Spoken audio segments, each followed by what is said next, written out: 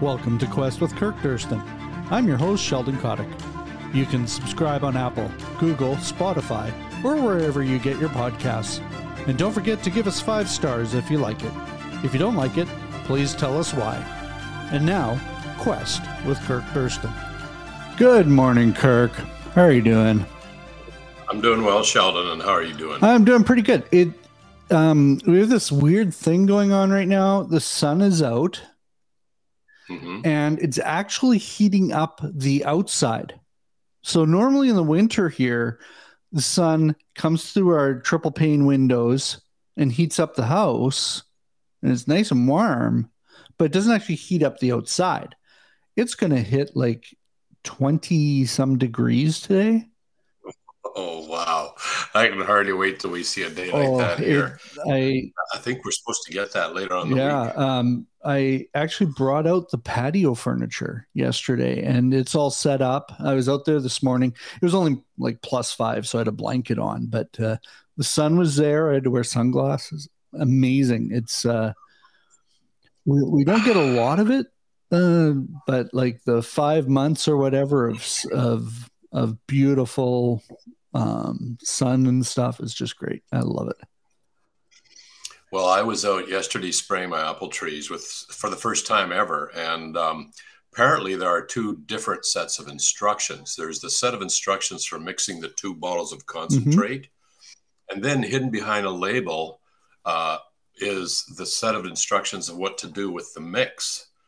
I didn't see those second sets. No. So I just took the 2 bottles of concentrate 2-to-1. I thought, wow, this is weird. I would have expected some dilution here, but nope. In they go into the bottle, slosh around, root mix really good. And so I had enough. So I did 2 apple trees with pure concentrate, which normally would do 30 trees. So those apples are going to be like the size of watermelons. Either. Well, they're for pesticide. Okay. So I'm just hoping the apple tree survives. I thought of hosing them down with water, but I thought, well, I'll check the budding leaves first. If they show signs of distress, then I'll hose her down with water. But so far, they're just outside my window here. So far, it looks like it might be all right. Maybe.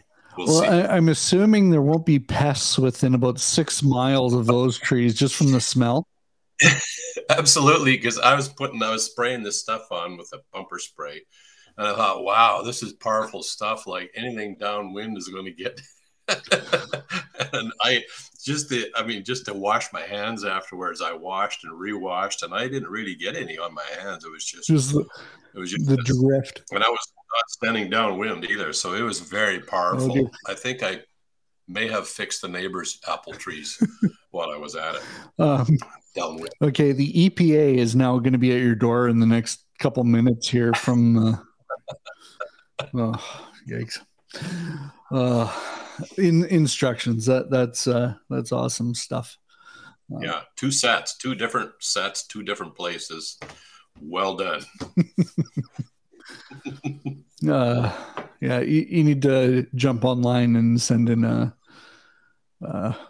form on their website. Pro tip. Yikes. Oh man. So so spring's here. Birds woke me up this morning at 6. That was amazing. Not as amazing as I would have liked to have been woken up at 8 or 7 at least. But those early birds wanted the worm, I guess. And so what else? What's been going on your side of the lakes from here?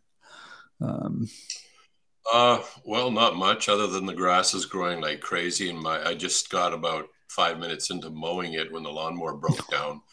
So I've been waiting days, like 6 days for parts. Meanwhile, the grass is getting really high, and we're having people over this weekend. So I don't know what to do.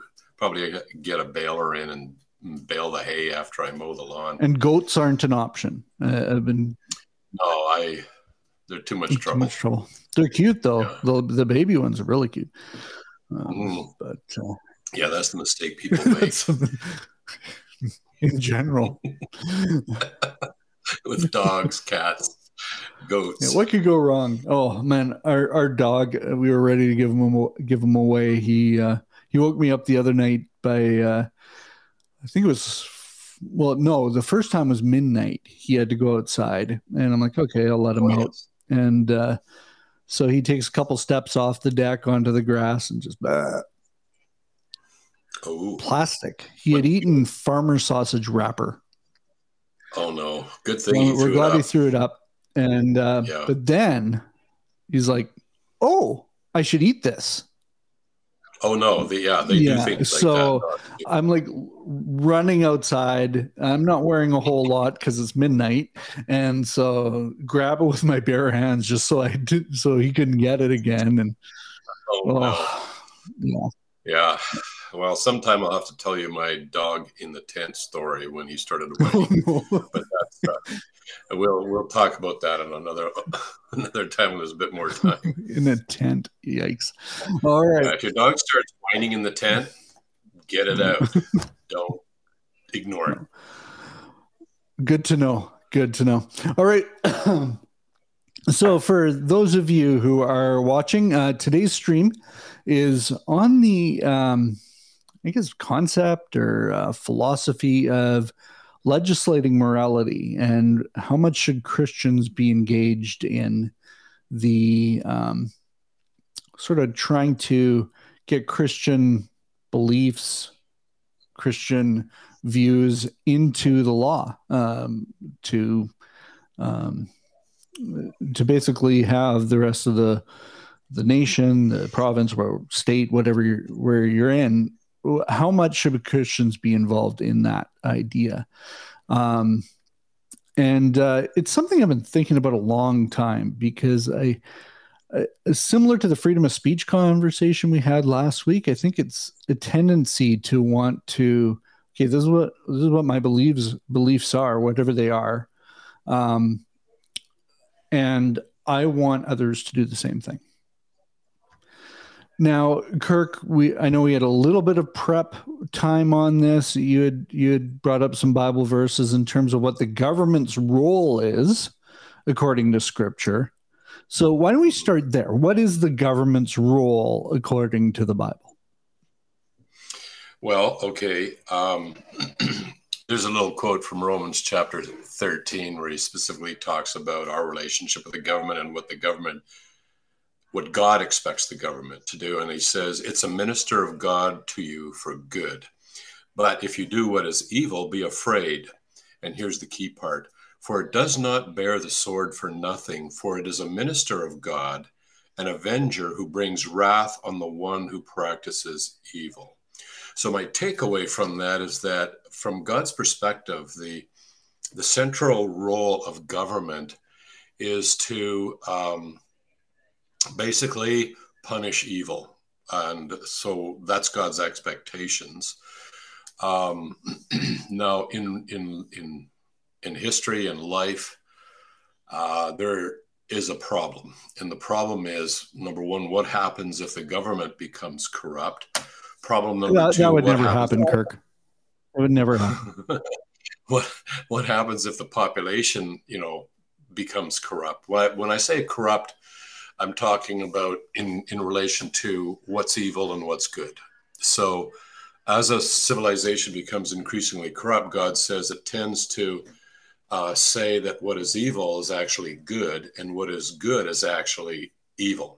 And we're seeing that in today's civilization, our society. So traditional Judeo-Christian morality, for example, is some aspects now are seen by our culture as evil. Other aspects that once were evil under Judeo-Christian moral principles are now regarded as a right, a legislated right, a judicial, granted by our government and our judiciary. So that's where things get complicated because then the government's no longer enforcing or punishing, and I quote here, bringing wrath on the one who practices evil. They end up actually bringing wrath on the one who practices good. But there's another complication, and that's what if the population itself is not interested in um, you know, Judeo-Christian moral principles or what the government says. And that complicates things further. Now, up until a couple of years ago, I used to think that basically the government follows the population, like at least in a democracy. So the population decides, what do we like? And, oh, this one here matches most closely to what we want. Therefore, we'll vote this government in, and the government therefore feels obligated to continue to do polls to see what the population wants so that they can continue offering them that. And so if the population goes corrupt, if they deviate from God's moral principles, then the government tends to go that road. And if they try to legislate, let's say, traditional morality, because traditional morality actually, and that's a vague term, but we're going to talk about traditional morality in many different cultures, not just Judeo-Christian cultures, is not that far off. There's quite a bit of overlap, a huge overlap with what we would call Judeo-Christian morality. So traditional morality is a larger umbrella term, but if the government insists on legislating traditional morality and the population doesn't like it, they get turfed. They'll turf the government. That's what I used to think. And that's partly true still, I believe. But what I saw in the last 2 years is that, and with the government and the media, is that there's a much higher percentage of people in our society who can be influenced by the government and the media. So that if they had no position, or even if they were slightly against something, if the government and the media begins to promote a message, I was surprised. I was really actually shocked that how many people are actually influenced by that. They don't necessarily think through things critically. It's just this daily onslaught of propaganda, government positions, media, and so forth that just seem to change the minds of the general population. I suppose, like, I read about it back in the Cold War, how they would arrest certain people, and part of the brainwashing that would go on was to subject the prisoners every day to education times, where they would Re-education camps. re-educate people by constantly repeating things. And, I knew that this seemed to work, but I thought it would only work under duress, under like being in jail and being subject to this day after day, food deprivation. But no, it actually works for the general population when they're not actually all that deprived. So here's the conundrum we find ourselves in. The government does seem, from what we read here, to have a moral responsibility, or a God expected responsibility, to legislate according to what's right and wrong, and punish those people who do wrong. And if they do that, it will influence a substantial chunk of the population. That's on the one side. On the other side, if the population in general is really going down a different road, they resent the government. They'll not elect them next time, and they'll just go their own route anyways. In other words, we see two things happening here. There's intrinsic motivation and there's extrinsic motivation. The government can provide extrinsic pressure, even coercion. But if you really want to see change, it really ought to happen from the inside, intrinsically. And if the government coerces, and it's not a good society to live in when a government increases the number of laws, increases the penalties, maybe even brings in an emergency act or whatever to enforce its will on the people, or its version of events on the people.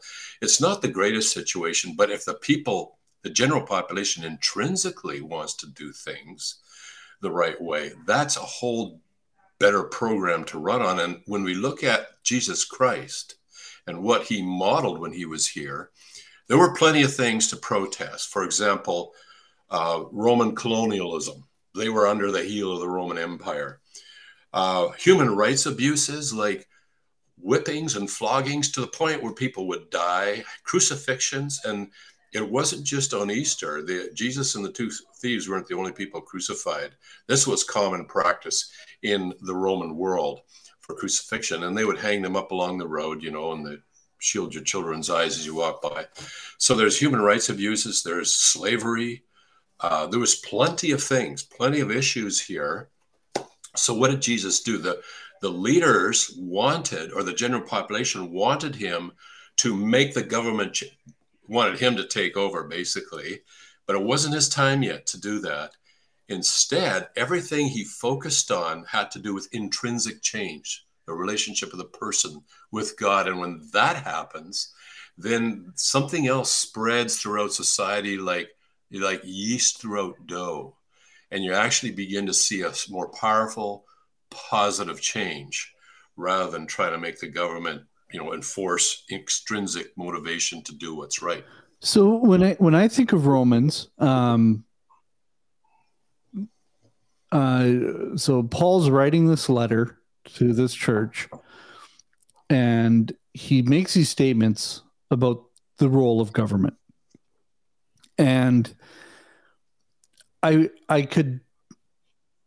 my guess is that was not something he was expecting to see in his lifetime, was that the government of that time would be doing this. Like it would be a miracle to have governments doing what he is suggesting in Romans that they would be doing. Am I right in saying that? I guess it depends how much evil we want government to address. If we just want them to address, let's say, murder and stealing, well, most governments address that, and no matter how corrupt they are, or how far away they are, or how atheistic they are, they still have laws against murder and stealing. Although in the Roe versus Wade thing, that gets a little blurry there because of things which are highly controversial at the moment. But for, let's say, pornography, I know that the laws have changed huge on that since, in the last 30 years. And this is where the issue was first raised to me of should the government legislate morality? And it was back on the porn thing back around in the late 1980s, early 1990s. And it was a person in my class suggested that the government should not be making laws against pornography, and simply because that's a moral issue and government cannot legislate morality. So that is actually a question. What do we mean when we say, should the government legislate morality? That's different, I think, than should the government pass laws against bad behavior. But in general, as you point out here, Sheldon, is that God has an idea of what's evil and what's right and wrong. And that will not happen until God himself rules, because that would be a miracle. There have been brief times in history you have some pretty good governments. But in general, and specifically towards the end of history, God said it's just going to get really bad. Mm-hmm. In fact, government will enforce evil almost completely at the expense of everything that is right and good. So Jesus spent a lot of time being upset at the leaders of that day. But it wasn't the government.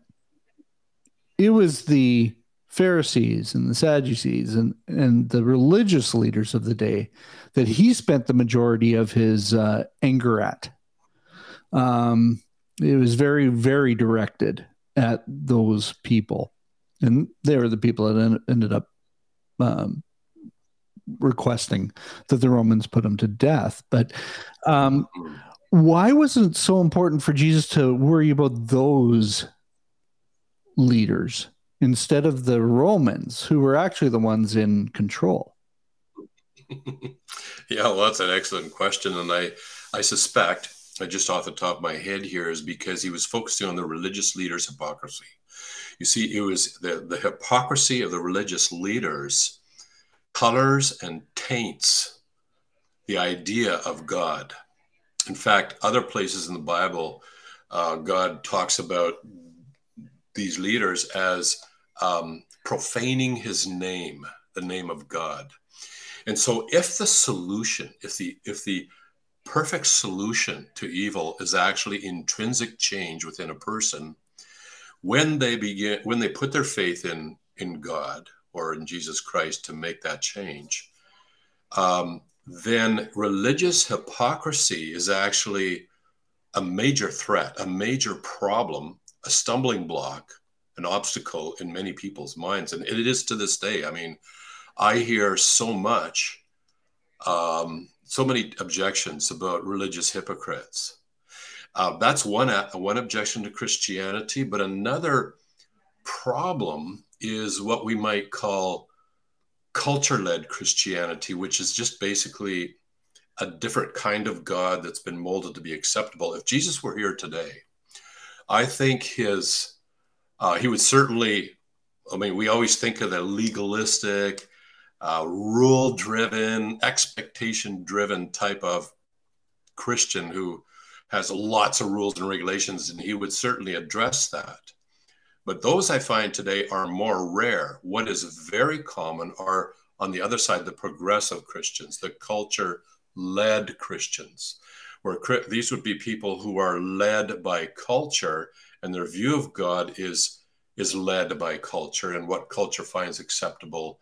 And this actually is like a decoy from people actually having a relationship with God, because they can have a form of Christianity that actually is very appealing because we're all shaped by our culture, but it's not going to lead to a relationship or a Christ-led form of Christianity. So this is why I think back in the day, he hardly said virtually anything about the Romans who were in power and committing all this colonialism, slavery, human rights, atrocities, virtually nothing about that, and a ton about the religious hypocrites who had this religion that did not lead to a relationship and intrinsic change within the individual. And I think that's why, because intrinsic change is the most important thing if we want to see change.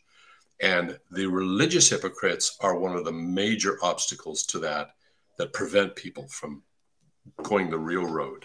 For those of you who are watching, feel free, drop a question or comment in the chat. We probably aren't going to deal specifically with the things like Roe versus Wade and individual type good versus evil questions. Like if you're asking, is this evil? Is this good? I don't know if we're going to be dealing directly with those kind of things, just because YouTube will block us and we'll lose our websites and all that stuff. But what we're getting at here is the actual philosophy and the principles behind where Christians should be focusing their energy. And when I think of the disciples they wanted Jesus to come in, be the king, take over. It wasn't even that they wanted him to totally destroy Romans. It was more, we just want our country back, and we want our own king. We want to, and so the disciples are wanting that. The people of the time are wanting that. Jesus comes as the King of the Jews, but not the way they expected. And he always talked about his kingdom and the kingdom of heaven. Is that going to be a democracy? No, it'll be a theocracy for sure. And but in the meantime, we're stuck with human governments here. And I'll say a couple of things about that. Number one, there are politicians that I greatly respect who actually want to do the right thing. And I support those. So with this description of government, given in Romans 13 to, basically uphold or be an avenger of wrath on those who practice evil, when I see an election time coming, first of all, I pray for the return of Jesus Christ. I mean, that's a much better election day scenario is for Jesus. I do. But in the meantime, I look at the candidates and I look at the parties, and I know what God says the role of government is to be an avenger, basically to enforce, to punish those who do evil, to have some sort of system of laws of what's right and wrong, and those who mess up, punish those guys. So I'll look at the different candidates in different parties, and I will vote for the one that is perhaps most closely aligned with what I think is right and wrong. But the problem is that in real life, any given party has issues. I mean, it depends. And then you're left with prioritizing. Like, I think innocent human life is very important, but what about corruption in the government? And what about some of these other things with regard to sexuality and so forth? See, I see things from a short term and what the immediate consequences are. But some of these things that look relatively harmless in the short term can produce massive devastation in the long term. And that's where J.D. Unnan's work on the role of how he showed how from history, from 86 cultures, how if a culture loosens up their sexual morality, it always leads to a collapse of that civilization within 3 generations, no exceptions. It's irreversible. And what a collapse looks like, well, in the short term, loosening up sexual restraint might seem like a good idea, but long term, it can lead to the death of, in today's culture, the death of many tens of millions or even hundreds of millions when you have a collapse of the civilization. So back to government, I don't think we'll ever see, well, I know we will never see a perfect government, and not even close. I pray for the return of Christ, and my voting is becoming very complicated because of there's no perfect party. And this one here emphasizes that one emphasizes this. And I'm left, well, which is of this pile of evil over here, and this pile with they're mixed in with some good, and this pile of evil over here with their good, and it's not the same. Which one am I going to vote for? And it's not easy. That's part of our responsibility. I also think we have a responsibility to speak up in what way we can when we see injustice happening. Like, for example, let's take the residential schools. Maybe people didn't know, the average person out on the street didn't know what was going on, maybe. But there were people who maybe did know what was going on. And, I would say a Christian has a moral obligation to speak up. Anytime you see a government run injustice, you need to speak up. And not just government run. Any kind of injustice. Yeah. But there's another additional problem, and this is brought out by the book called Who Really Cares by Arthur Brooks. I was just looking at the title down here. He felt when he started doing his research, he thought he was under the impression that the more liberal side of our culture is the one who is really doing something about injustice. But because they lobby the government, they're always protesting and lobbying the government and pressuring the government to fix this injustice over here or that inequity over there. But what he found is that the more conservative part of the population, on average, roughly does twice as much when it comes to actually devoting their time, their hours of the week to injustice, their finances twice as much, even things like donating blood. So basically speaking up and doing something about injustice, or not doing something, there's a difference there. Speaking up about injustice and doing something about it. And speaking up, there's a lot of that goes on, but when you actually examine what are they actually doing, not a lot. Whereas Christ is more concerned about how you yourself are doing intrinsically, first of all, between you and God, which then gives you the power to do something about what's going on around you, to actually get out and do something, crack your wallet open, that sort of thing, to actually do something rather than just simply lobby the government.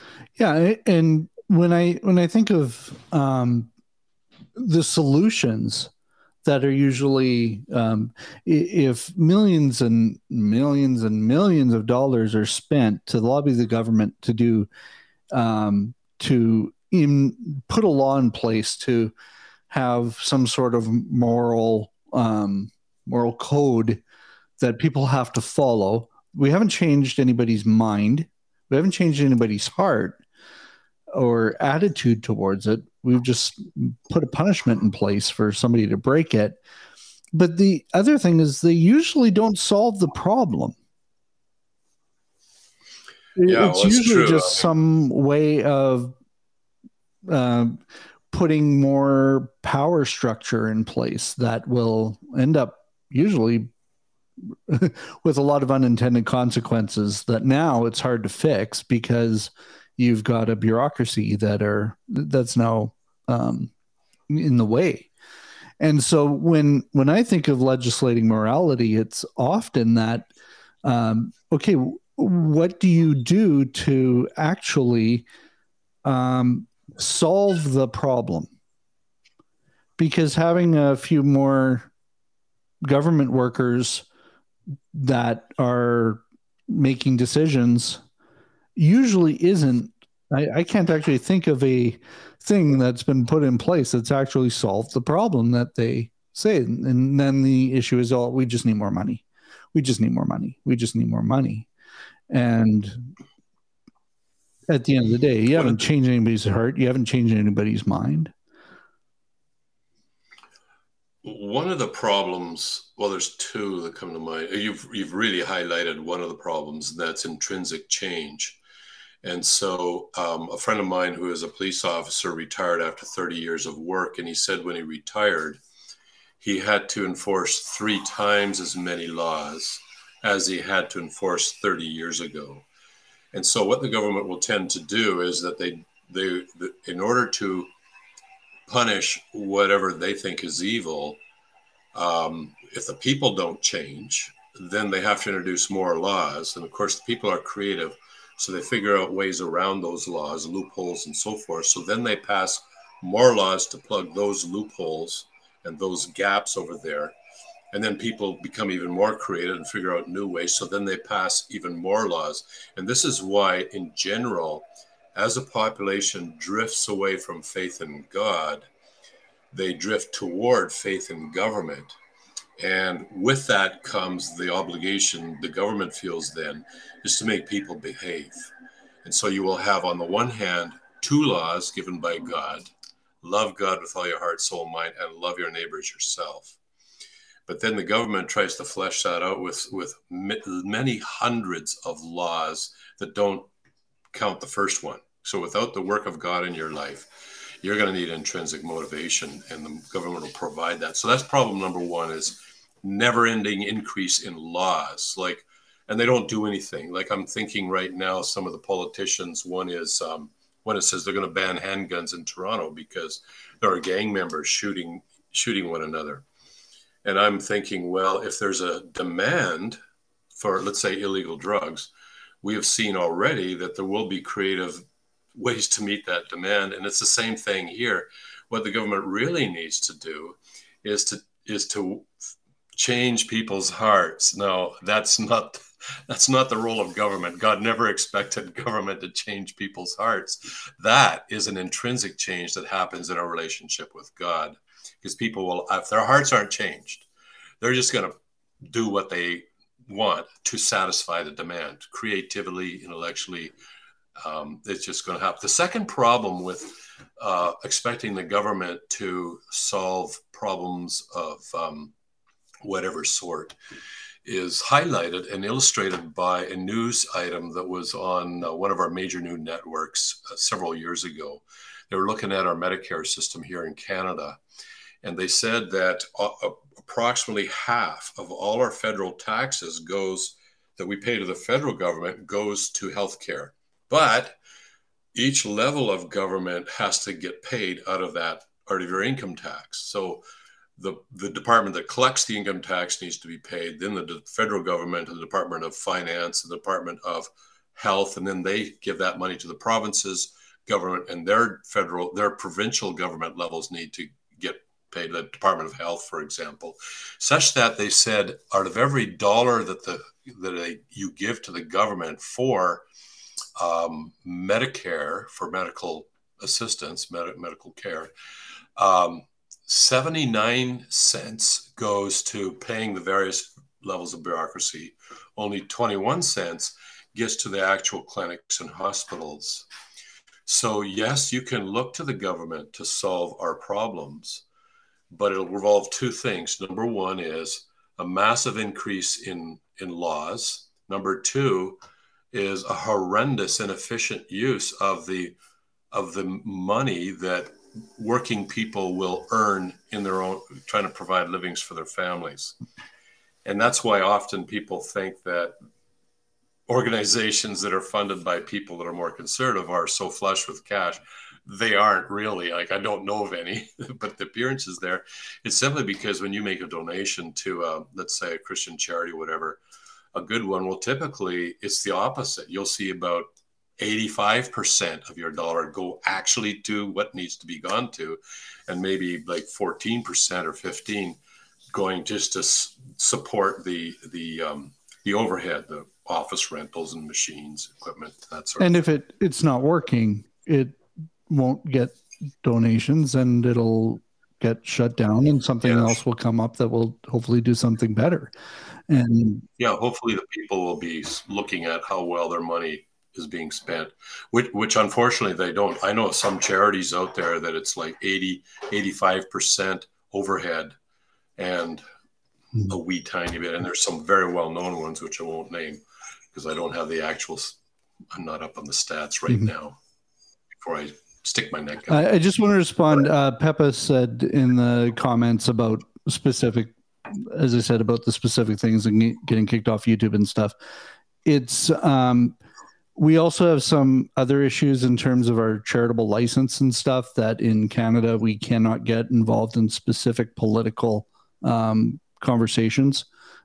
So there's also the charity piece that we're dealing with here.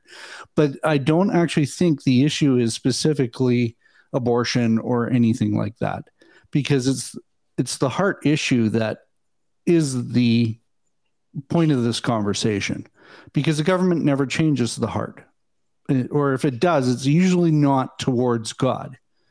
So I want to take a look back and actually get to maybe it's a question of philosophy that drives a lot of the conversation around things like humanity's role in the world, those kind of things. But are humans good or are they evil? What's our line there? Because if government's not involved and there are no rules put in place, do humans do the right thing? Or do we need somebody to control us in that way? Well, I know it's politically incorrect to say that humans are anything but intrinsically good. I know it's politically incorrect to say that, but the fact of the matter is that if you just take a look around, we have a problem called human nature. Humans are not, humans have a serious problem. And that serious problem is our own human nature. So there's one or two ways to handle that. One is intrinsic change. The other is extrinsic enforcement. And so the government's role is extrinsic enforcement. And they are supposed to do things like protect the innocent, for example. That's what they're supposed to do. But I've noticed in the recent conversations this week online, or not conversation, news reports, that the demonstrations, the protests, and I look at this and I see two groups that are worlds apart. And I look at the one group and I say, I don't even understand how they can take their position. There's a fundamental problem with humanity if one endorses, let's say, the taking of innocent life, a fundamental issue, and it's not going to be solved by government. There is some deeper, serious problem here. And I can only see an intrinsic change there. And the problem is our human nature. Basically, it's our human nature it just goes downhill. Like the Bible says, our original nature, or the way we're born, is in a state of corruption. And corruption means it gets worse and worse. And so if we have different roles. So a politician or a judge or person in the media, they're in a position to say, here's what, maybe provide some extrinsic motivation or enforcement when it comes to the government on what's right. But at the end of the day, for myself, I can only see the way I change personally is God working in my heart.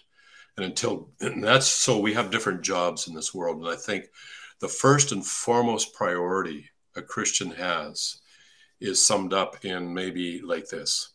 It is to prepare to meet God and help others do the same. That's our first and foremost priority. Prepare to meet God, basically, is to focus on loving God with all our heart, soul, and mind and strength the way he meant us to love him. And out of that comes the power to then begin to love our neighbor. And secondly,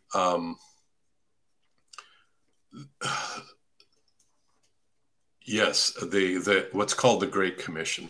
Jesus said, make disciples of all the nations, teaching them to observe all that I've commanded you. So when we look at the life of Christ and what sort of culture he lived in and what sort of government was in place at the time, we say, well, how did he occupy his time? Where was his priorities? And his priorities was always on the intrinsic change that comes by putting our faith and love in Jesus Christ. That is his first and foremost. Then different believers here in this world will have different specific roles to play when it comes to government, for example, when it comes to the judicial system and so forth. And even if you've got a job in the media, arguing, and you can write, and some Christians will be gifted in their communication ability who are not in those things, but still be able to articulately argue in the public square for a particular area of righteousness or what's right and what's wrong. But the bulk of us, what happens is that the bulk of us, I think, get waylaid and distracted from our mission, our specific mission. So I think each person, what's my specific mission here? It may or may not include, speaking up, lobbying the government, becoming a member of parliament or whatever. May or may not be that. But once you know what your specific mission is, and it's always within the larger context of preparing to meet God and help others do the same, then we have to be careful not to become distracted from our specific mission. So I have enormous temptations to get involved in. When I was younger, I did a lot of letter writing to MPs and took part in various protests. But I don't have the energy to actually do both that and my mission. Not me personally. There's emotional energy that one needs if you're really going to get involved and do something in those areas. I have to therefore focus on my God-given mission, make sure I don't get distracted from it, because it's very easy. Just this morning, I saw a Facebook post and I got to say something about this. I got to say something. And I knew that if I say something, because of whose page it's on, I'll be in a big fight. Let's put it that way. It'll probably go on for days. It'll be a big fight. And then later on, I said no. And then later on, about half an hour later, I thought, I got to say something. And then no, I have to choose my battles. As a Christian, I have to choose my battles. Now, I think I will say something, but it'll be to that person personally, not on Facebook. I'll just have a private discussion with this person so it doesn't become a big fight out in public. And it had to do more with cultural Christianity, progressive Christianity. So we all have to make sure we never get distracted from our primary mission, which will be slightly different for each person, but it'll be under the overall objective of preparing to meet God and helping others do the same. So Peppa asked, "Isn't it about protecting innocence and not changing hearts?" And I think that is sort of when you boil it down, that's where we're at. Is the idea to protect innocence, which, um, in a way, yes, I understand what you're saying, but there really isn't anything in terms of innocence when we're talking about Earth, humanity. Um, the idea of young children, totally, I understand where you're coming from there, and heaven's there. My question is more: is the battle with the government to make the law change, which may or may not actually change anybody's behavior. It would just potentially drive it underground. Or is the idea of, I've seen a lot of comments about, okay, is the pro-life movement really pro-life when once the baby's born, they don't care anymore? Which is a bit of a straw man's argument. But what is, like, if Jesus was here today, I don't see him on the front lines of a specific issue like that. I see him as the one that's calling people to himself and saying the kingdom of heaven is at hand. Repent, change your hearts, and come to me because I am love. I love you. I died for you. And then the change happens. In Romans, talks about the renewal of the mind. It gets into the change there instead of asking people to be perfect before they come to him. Am I wrong? It's seldom the case that one is completely right or completely wrong about anything. So half and half? I guess. No, it's complicated. For example, I think God's expectation, if we just talk about innocence in terms of what's generally understood in the law, God's expectation is the government does protect the innocent. They should be not permitting the termination of innocent human life. That is God's expectation of government. But the interesting thing is that God actually does not give. He gives tons of instructions in the New Testament about how we ought to live our Christian life, how we should change. But he doesn't actually flesh this out as to, it says the government is the minister of God, an avenger who brings wrath, but he doesn't flesh out, well, so what are we supposed to do about that? He doesn't tell us what we're supposed to do about that. And the focus seems to be more on ourselves personally. So I think... Is that different than the Old Testament? In the Old Testament, well, it started off as pretty much a theocracy until they decided they want a king. But then the kings came along. And you see good kings and bad kings. But when I think of today's governments, how are we going to change the government? So there's different methods. You can bring pressure on the government, you can vote, you can have protests or whatever. Those are all ways that have maybe some influence on the government, but we forget that there's another way to change the thinking of the government. And that's through what Christ can do within the population, within the individual's hearts. And when you see a massive spiritual awakening within the population, those people then become, well, that's part of the government too. So the actual thinking of the government and its ability to be an avenger who brings wrath on the one who practices evil then moves more into line with what is really evil and what is really right.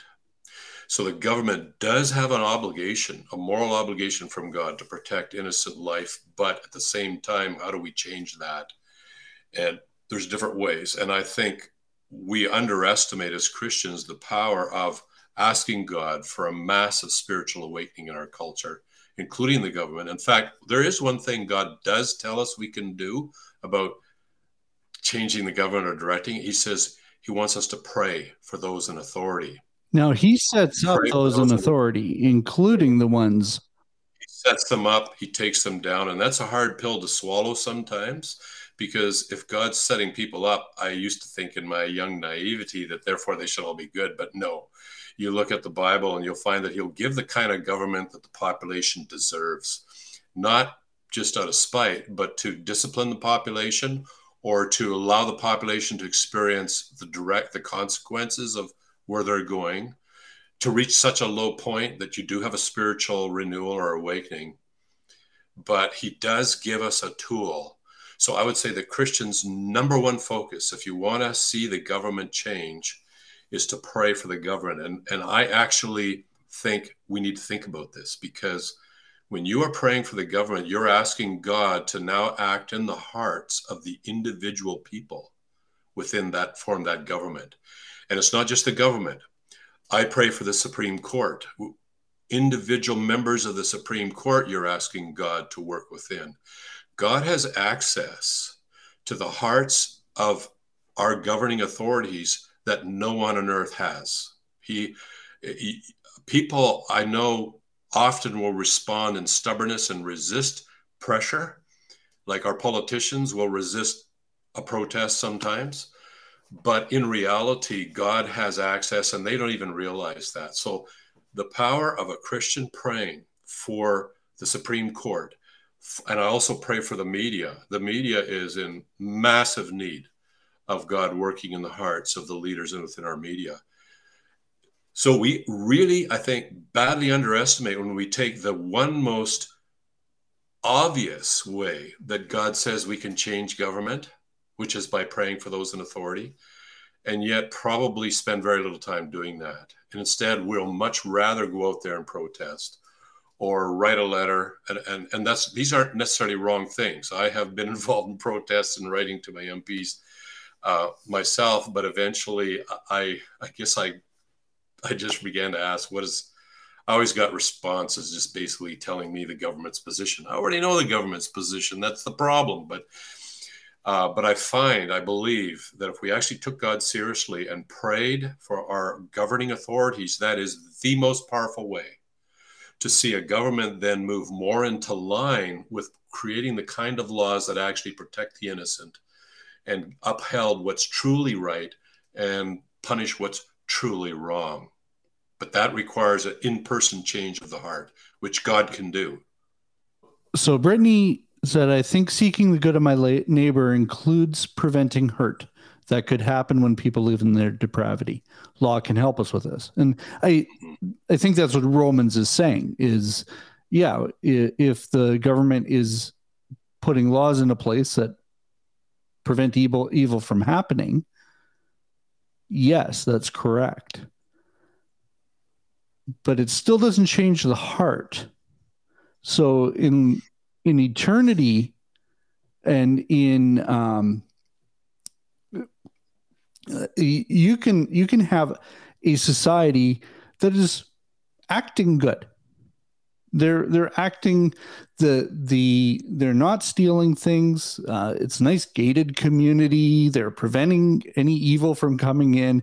They have their HOA and their blinds are all correct and all of that. But they're still not following God.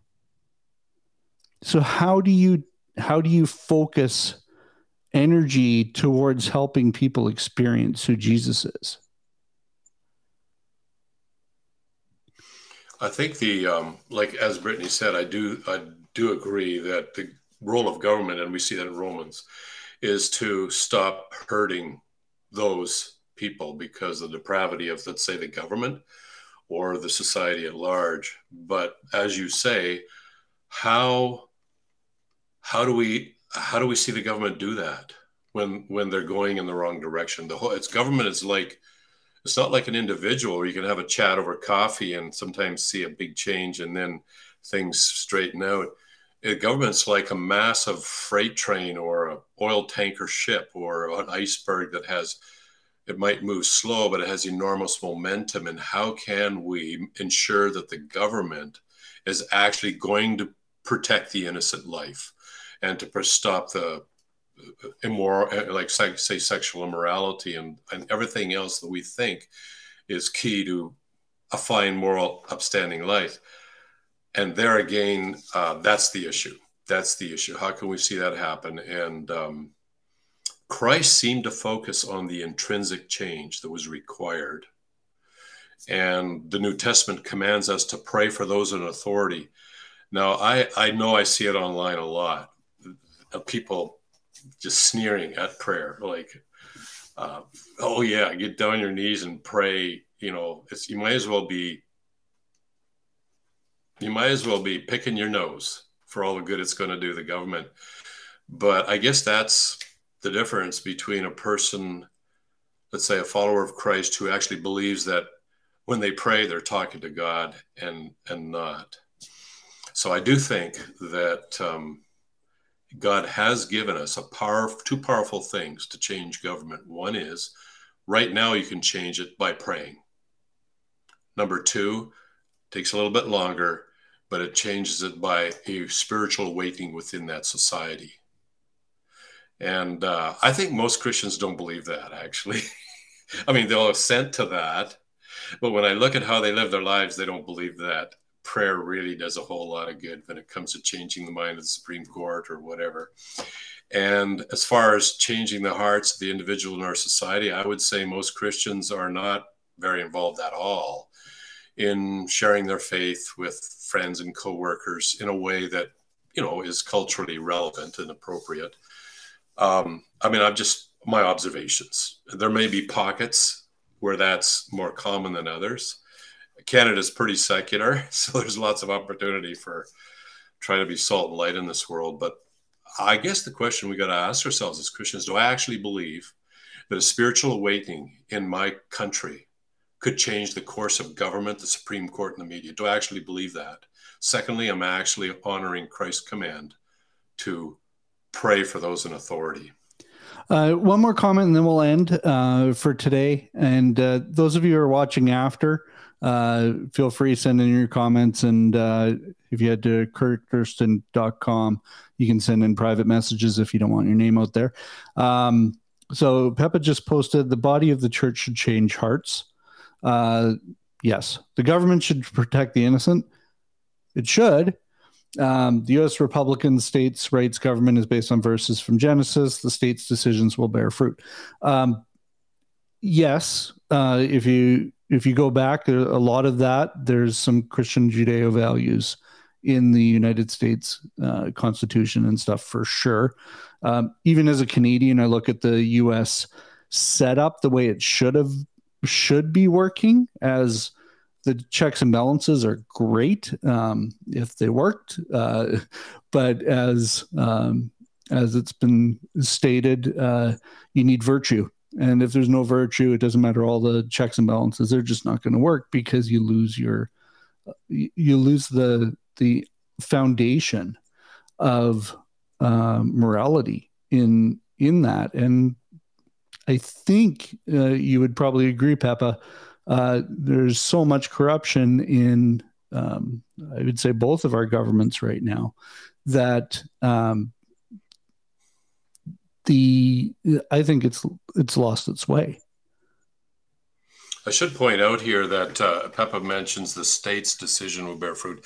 I think he or she is talking about individual states in the U.S. that have actually passed laws to protect the innocent. Mm-hmm. And in that case, you have levels of government that are actually involved in this on taking different sides. And I think that's good. I think that what these states have done is that's the arena. It's the government, this branch of government saying, no, this is wrong, versus that branch of government which is not standing up for what's right. And that's the context. I think God actually designs government this is a good thing, that some states are, I think, closer to the representing God's righteousness than others. I think mainly our discussion is, what does the individual do?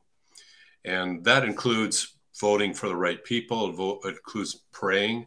It may include speaking up in the media in an appropriate way. Like, one of the unfortunate things I'm seeing, I took a course once. It was actually just a one-day thing by a psychologist who was teaching us a day-long seminar on how to deal with angry people. And with angry people, you never make a statement. You never make assertions, because they're just not hearing what you say. Rather, you ask questions and you seek to build bridges with that person. And you want that other person on the other side of the fence to see that you actually understand their position, and they feel heard. And then you're in a more of a position that they will hear what you have to say, if it's done in a gracious way. But one of the also issues we're facing right now is this polarization, this absolute. I see photographs, I see videos of two groups shouting at each other. This is, there's got to be a better way. Got to be a better way. And I think individually, we need to think very carefully. And here's one of my operating principles I try and apply to my own discussions on these things. God says, let your speech always be with grace, seasoned as it were with salt, so that you will know how you should respond to each person. He's actually telling us how to have interactions here.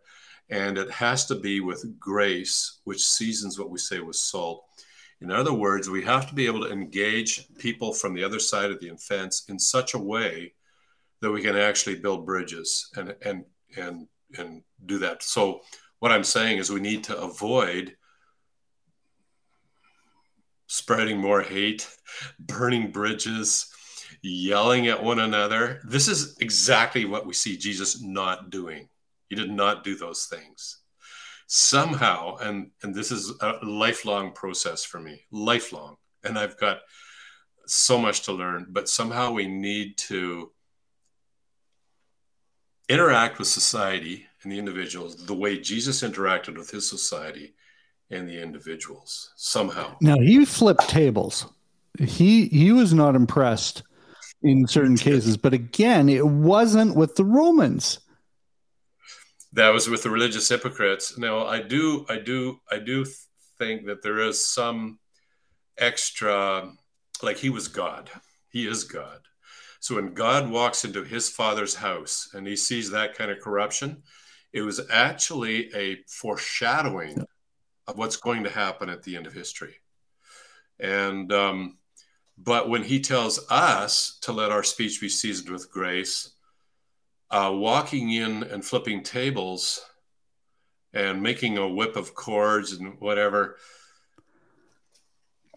there's some things that I think Jesus did as God. That would be one of them, that I'm not sure we're in a position to do as human beings, unless we're actually in a position of authority. We see evil happening, and we have the backing of that position of authority to move in. And as Romans chapter 13 says, be an avenger, bringing wrath on the one who practices evil. But unfortunately, I say unfortunately, that's the government's role here. They need to step in.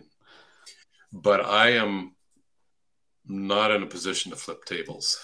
All right. Well, we're going to end it here for today. We won't be on next Thursday, but we will be back the Thursday after. I hope you have a great day. Leave your comments, subscribe, hit the bell if you want to be notified when we're doing new things. And I know, Kirk, you're doing some more reaction videos coming up and stuff too. So we will see you in a couple weeks live, but I'm sure some stuff will appear in the meantime. Yeah. And my thanks also to those who posted comments. I think that really helps focus the conversation on the areas that you're interested in. See you in 2 weeks' time, I guess. Bye-bye.